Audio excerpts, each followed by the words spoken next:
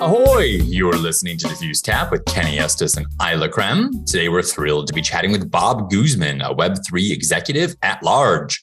We're talking product design in crypto and how it has evolved since Bitcoin's fledgling days, how design principles differ from TradFi, and what type of crypto products still catch on, even in the current bear market. Enjoy. All right. Welcome back, everyone. For those who didn't hear it before, good morning. Today is Isla's Bambino's first birthday, so it's a very exciting day around here. So for some of you who are new, here's what you can expect. This is a weekly event. This is our 127th, one of them. We're going to ever so briefly talk about DiffuseTap, the event you're in right now, and then talk about Diffuse, why we do these things. And we're going to have the expert speaker du jour, Mr. Bob Guzman, share a little bit of his wisdom. Just scratch the surface for 15 minutes. And then we're going to do two more rounds of breakout room networking, kind of like what you just did. The reason we do that is this is first and foremost a networking event. So it's a chance for you to meet alternative investors from literally all over the world. But we do like you to learn a bit, hence people like Mr. Guzman on to share some of their thoughts. If you do like the networking aspect of this, we do have in-person versions of this at a bar, fewer speakers. Next one's November 2nd in LA, hosted by Mr. Rob Mowry. And then there's another one in Miami, November 28th, hosted by Mr. Scott Mandel. So if you're in either of those areas or can be, come check it out. It's a pretty casual event. Yeah. Oh, I might need to mention that the one in Miami, apparently there's an NFT being given away by Scott, so that could be interesting. There you go. Get a celebratory NFT. Why do we do this? Diffuse is a fund platform. We've got a couple crypto funds. One is a market neutral yield farming, actually gradually becoming a prop trading, market making type strategy. And the other one is an index fund that we're in the process of listing just as soon as we and or FINRA get their act together and approve it. But enough about that. Mr. Guzman, I am, as always, crap with introductions. Would you mind unmuting yourself and telling everybody about your background and what you're up to? Sure. Thank you, Kenny. My name is Bob Guzman. I've been in the, the financial markets for, a long time, a little over 20, 25, perhaps going on 30 years, depending on how you count. All but the last 3 years have been in the traditional space. So I sort of come at the markets from the buy side perspective. I had first 10 years of my career was on the sell side. Last 20 odd were on the buy side. So I come at it from the perspective of an institutional asset management focus. So think of pension plans, insurance companies, sovereign wealth funds, endowments, foundations, that type of an investor with that type of a perspective and focus. I began to become very interested in the blockchain technology and all of the things how I thought that would change the world that I knew, the traditional world. And after 20 odd years, it sort of got a little bit boring, traditional space. So I wanted a new challenge, and I was looking to have a marriage of my financial experience and background with the right technology to enter into this new world. And so in the last couple of years, that's what I've been focusing on. Most recently, I was at a brand new startup, CloudWall. It's a digital asset risk management portfolio system. And I left them at the beginning of July, and I'm in the process of starting up my own project with a couple of two more founders that hopefully we will launch before year end, maybe as soon as beginning of December. Also, again, unsurprisingly, in that portfolio asset management realm. Beautiful. Thank you so much for sharing some details on your background. We're going to toss you right in the deep end here. What has been kind of the evolution of crypto products specifically over the last, say, 2-3 years? It was a surge of greed followed by an immense level of fear in the last 6 to 9 months. What has been kind of the evolution of crypto products recently? It's a great question. I think the evolution of the products is sort of beginning to follow the evolution of the market.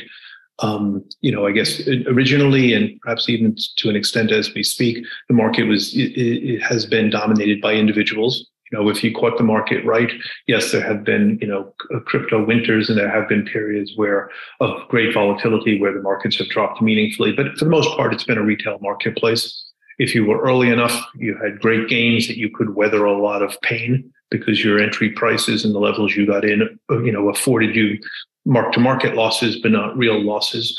And I would say, and that was fine. It all came down to your timing and your risk appetite. And in the last, I don't know, let's say 12 to 18 months, as the drum has begun beating more loudly for institutional participation, I think that's forcing a natural change in and of course the market dynamics of much of 2022, let's say from April to date, has not been very favorable. You've had a lot of new participants that are suffering significant losses. You've had a lot of hiccups along the way with various protocols failing and really casting into doubt the viability of certain types of borrowing and lending, certain types of stable coins, and we're not meaning to digress into any of that, but I think all of that has provided a backdrop. The institutional players have not really entered. Yes, folks are starting hedge funds, and yes, folks are beginning to dip their toes, but it's really nothing to really talk about yet. And so the products, how this is informed products, I think most of the products have consisted of systems like Coinbase, really centralized exchanges where a user can go on and see their portfolio and get see their holdings and see the profit and loss of their holdings. It really hasn't evolved much from that. And yes, you can go on various borrowing and lending protocols where you can stake, do whatever it is that you want to do, and get a sense of the P&L, if you will, the price dynamics of your various positions. It hasn't, the lay of the land hasn't evolved yet to where the marketplace is thinking of, well, what is the risk of my portfolio? But it's beginning. People are beginning to think about that. It's not a natural thought for an individual. An individual tends to think of, I'm invested in crypto or I'm invested in stocks. What's the P&L? How much money have I made or lost today? They don't tend to think about their exposures. Well, most of them don't tend to think about their exposures to different sectors. In the case of digital assets, to different protocols, to different exchanges, to however even wallet risk, smart contract risk. Individuals haven't yet started to think that way. There isn't a lot of institutional participation to really begin to breathe life into that, but it's coming, and there are already a few firms. Hopefully, the one I'm going to be starting is focused squarely in that space. The one I just left is beginning to pose similar type questions about we need to think about what is the risk in my portfolio, what am I facing, what are the drivers of my return, and so the evolution from a product perspective is really just beginning, and I think that's quite normal. If you look at you look at the birth of hedge funds, you take that back to 1995, hedge funds really weren't in the institutional space. You mainly had wealthy individuals invest in hedge funds. It was only once they started, there really weren't systems, there really weren't portfolio management systems to really understand what was happening in hedge funds. And as that market matured and more institutional participation, the market forced more analysis, more risk management, more transparency. And I think we're seeing the same thing in digital assets now. So we quote Matt Levine a lot around here. And one of his lines is that crypto is really just taking all the lessons of financial services and relearning them in about a 10 to 20 year period and kind of reinventing a lot of what is already out there. Do you share that line of reasoning, or do you share that thought process? And, some of the products, structured products are starting to see, we're getting derivatives. It just seems like we're just doing all of the same steps that financial services did. No? This is going to sound a little bit, especially given my background, a little maybe heretical. I think if you, while I don't disagree with any of that, I disagree with the pace. I think the way I look at it is that some of the biggest improvements and enhancements that blockchain technology can bring is not to the assets and the types of assets, but more to the middle and back office. If you look at the financial system and the greatest risks the traditional financial system runs is one of settlement. Is the time delay in settlement. I'm sending you money, but I'm not me, Bob, and you're not you, Kenny, but we're two institutional players. You're a bank, I'm an asset management firm, and I'm waiting for my several $1 million, and I hope you're going to pay me. And I hope you're going to deliver what I just bought, but I'm going to have to wait maybe 2 days or 3 days, or in the old days, 5 days.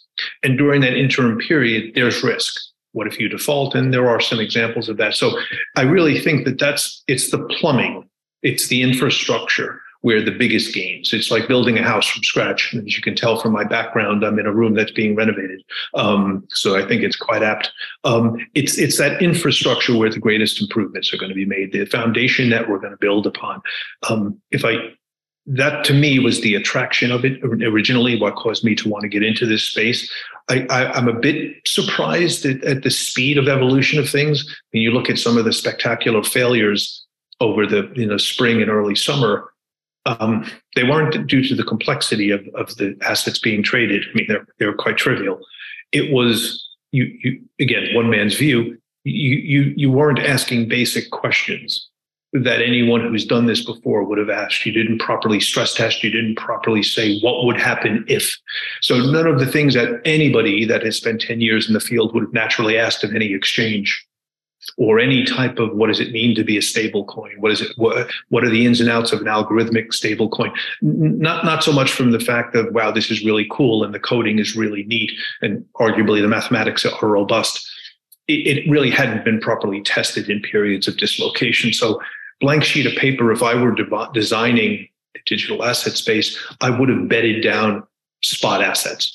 I would have said, I need to have a functioning spot marketplace. By that, I mean Bitcoin, Ether, tokens. I wouldn't have begun to concern myself about derivatives, because until I have my foundation working seamlessly, adding levels of derivatives and complexity is just compounding the problem. I would have a proper functioning, the equivalent of a repo market where I can go long and short, I can borrow, I can lend. I would have spent time developing an interest rate market. Right now, there really isn't the concept of a fixed rate market. There's a concept of a, fluctuating, by the minute type of floating rate market. So it doesn't allow for the underpinnings of a proper debt market. And without a proper debt market, you have nothing. Now, again, I'm biased. I come from the fixed income market. But without that, I, as a lender or a borrower, don't know my exposures. If I want to be fixed, I don't know my borrowing costs. Until I have that, how can I build derivatives onto that? Well, I can't. I don't really know how to price them. So again, I think the marketplace got ahead of itself because, well, let's be honest, it's just a lot cooler and more exciting to be talking about derivatives than it is to be talking about some of the boring stuff I just spent 5 minutes highlighting. Very good. This is a nice little overview. We have some phenomenal questions here in the chat, and I'm just going to toss those right at you. Bob, why do you think the digital finance providers like BlockFi and Celsius and Voyager, why are not required to possess any form of kind of risk management collateral in the same way that a TradFi firm is? There's no kind of minimum collateral requirements. There's kind of no check on their collateral. Previous, there wasn't, at least. Why do you think that is? Why do you think it took the whole collapse for them to get to this? I'm trying to think of a politically correct way of answering that. Oh, don't make it ignorant. See, that's my problem. I usually don't, and that gets me always in a bit of trouble. I can't think of a nice way. I think, and again, one man's view, and I am biased. Unless you've spent time in an exchange, working in a traditional exchange, fixed income or equity, unless you understand margin, unless you've understood, if you watch Trading Places, the movie, and if you reflect upon it and actually understand why it went so poorly for the two older gentlemen when there was a margin call, and how that actually can happen, and when it does, what it actually means. If you're not intimate with that, if you don't really know what that means, you have absolutely no business starting an exchange. I don't care how clever you are. I don't care how any of those things, how well you code. If you don't have that practical sense of how things can go wrong quickly in the blink of an eye, and once they do, it doesn't matter how clever the algorithm is, it's going to fail. But I guarantee you it will fail. And if you don't have margin, if you don't have intraday margining, if you don't have that ability to do proper scenario analysis, and what if the wheels come off this car, what's going to happen? And just like in Trading Places, they had margin, and eventually the losses exceeded the margin. It's what happened to Bear Stearns. It's what happens when it goes wrong. People didn't think of that because why would they? They had no experience in the space. They were very clever, right time, right place, You look at FTX, not that enjoyed any of the problems of some of the others, no, but, they were in the right place, right time. They noticed arbitrage opportunities. They took advantage of arbitrage opportunities, incredibly made a lot of money, and from that spun out an exchange. Managed to sidestep some of the mistakes. But again, that's just an example. I think a lot of this was due to the fact that you started running before you learned how to crawl. So what I'm hearing is we need the Dukes to get into crypto. Check. So a lot of these questions about risks, and you touched on some of them already. The risks are very different in crypto land versus TradFi. You don't have often where somebody just absconds with a bunch of money that you can't find and cannot track. So how do you quantify these? Try to put your, investor side hat on. How do you actually figure out and quantify and work these types of risks into your model?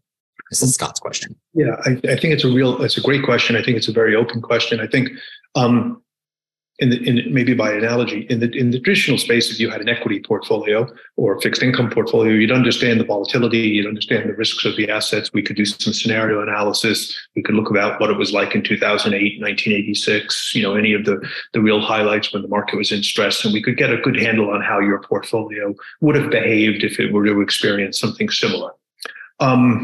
We never talk about what if the New York Stock Exchange failed.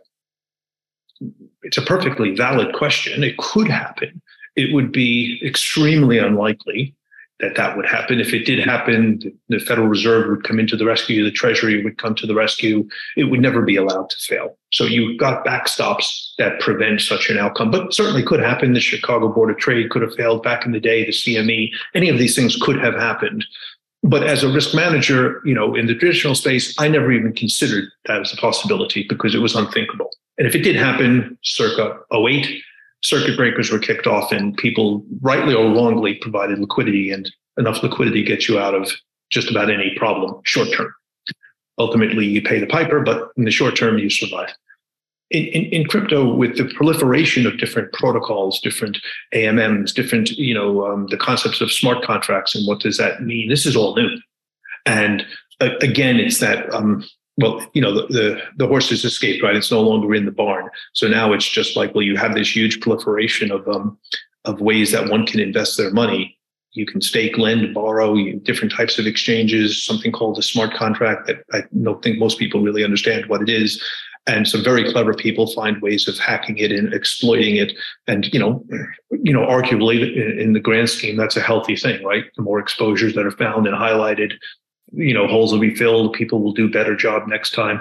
I think if from a risk management perspective, you need to understand the protocol that you're engaging with to the extent that one can do due diligence on smart contracts, to the extent you have transparency in there and you can actually, see the code. And, again, I'm speaking beyond my area of expertise, but I think you need to really understand how that particular smart contract is working or is supposed to work. How is that AMM working?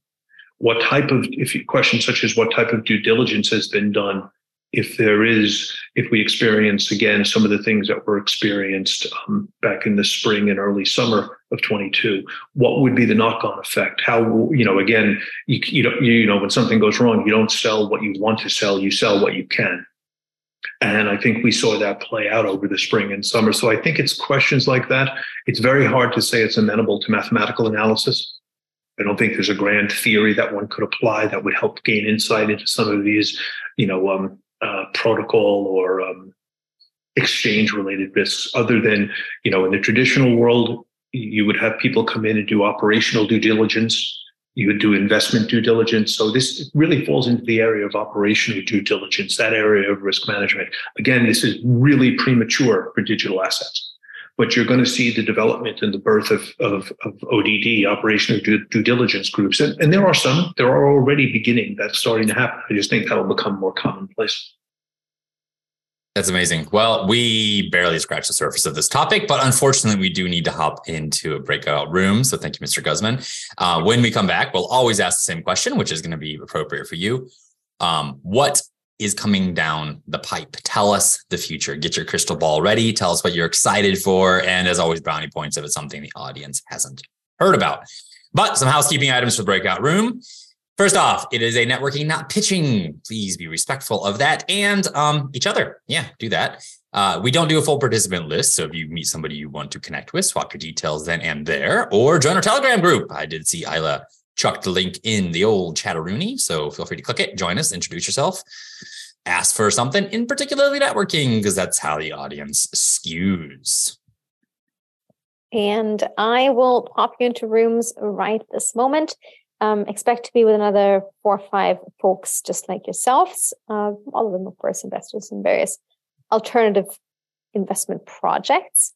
I will give you a little topic, but don't feel beholden to it. What are the kinds of product features that you believe these days should be mandatory? Is that AML and KYC? Is that kind of declaration of your location? What are the things that you think would make crypto kind of a safer place and should now be included in all products? I'll pop you into rooms and we'll see you back here in about 10 minutes. All right, rock and roll. Welcome back, everybody. Mr. Guzman, as threatened, I'll put your little picture back up. As threatened, please tell us the future. What are you excited for? What's coming down the pipe? And as a reminder, everybody who's not Mr. Guzman, please stay on mute in the big room here. Well, it's a great question. I'm not going to pretend I have the answer. But what I think is really needed, I try to simplify things a little bit. I try to go back to basics a little bit. I'd slow down the level of sophistication of development. I wouldn't be so gung-ho into structured products or derivatives. I'd focus a bit more on infrastructure. I think the most clever advancements that are going to be made. We need a functioning fixed income market that is purely digital. We need to have borrowing and lending that go out 30 years.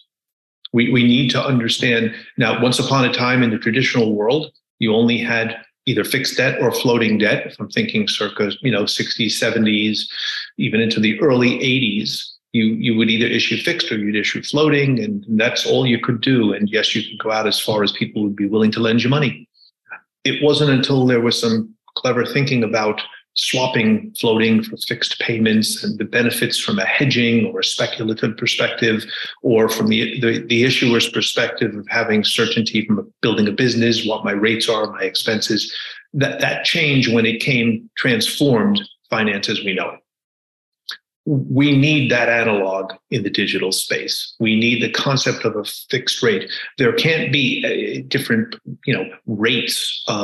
There can't be different rates on every different protocol. That's not functioning. In the traditional world, you have the U.S. Treasury market in the United States, and that is the benchmark. That is the risk-free rate. Now, we could debate whether it's truly risk-free, but purposes of this discussion, let's assume the U.S. government's not going to fail.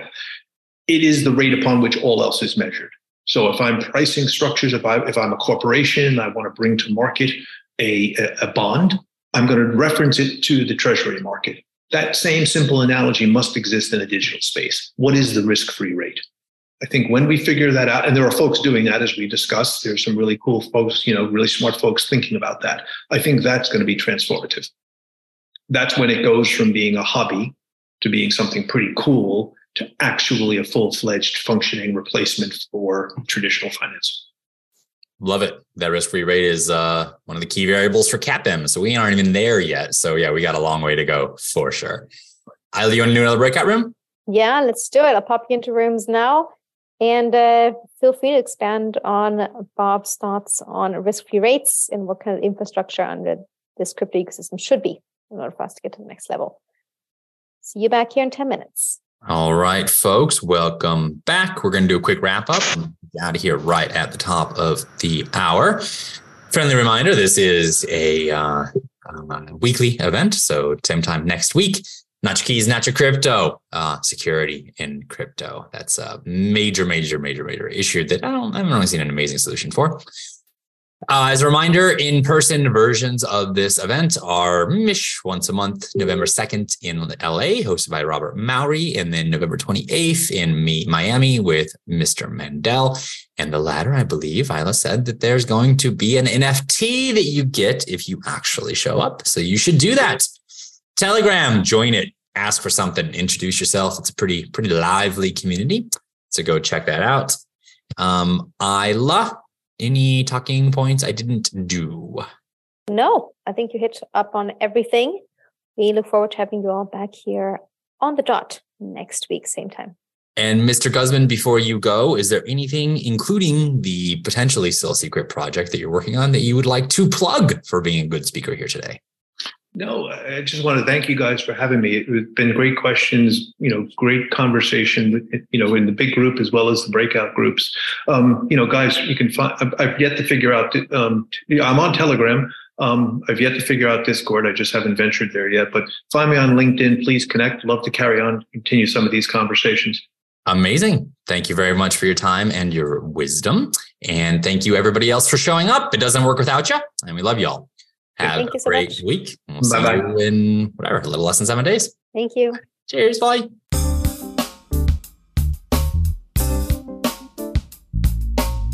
That's all, folks. Hope you learned something new. If you join us on Zoom every Wednesday at 10 a.m. Central, you can also network with other fascinating alternative investors from all over the world in small groups of 4 or 5. Learn more on our website at www.diffusefunds.com. Until next time.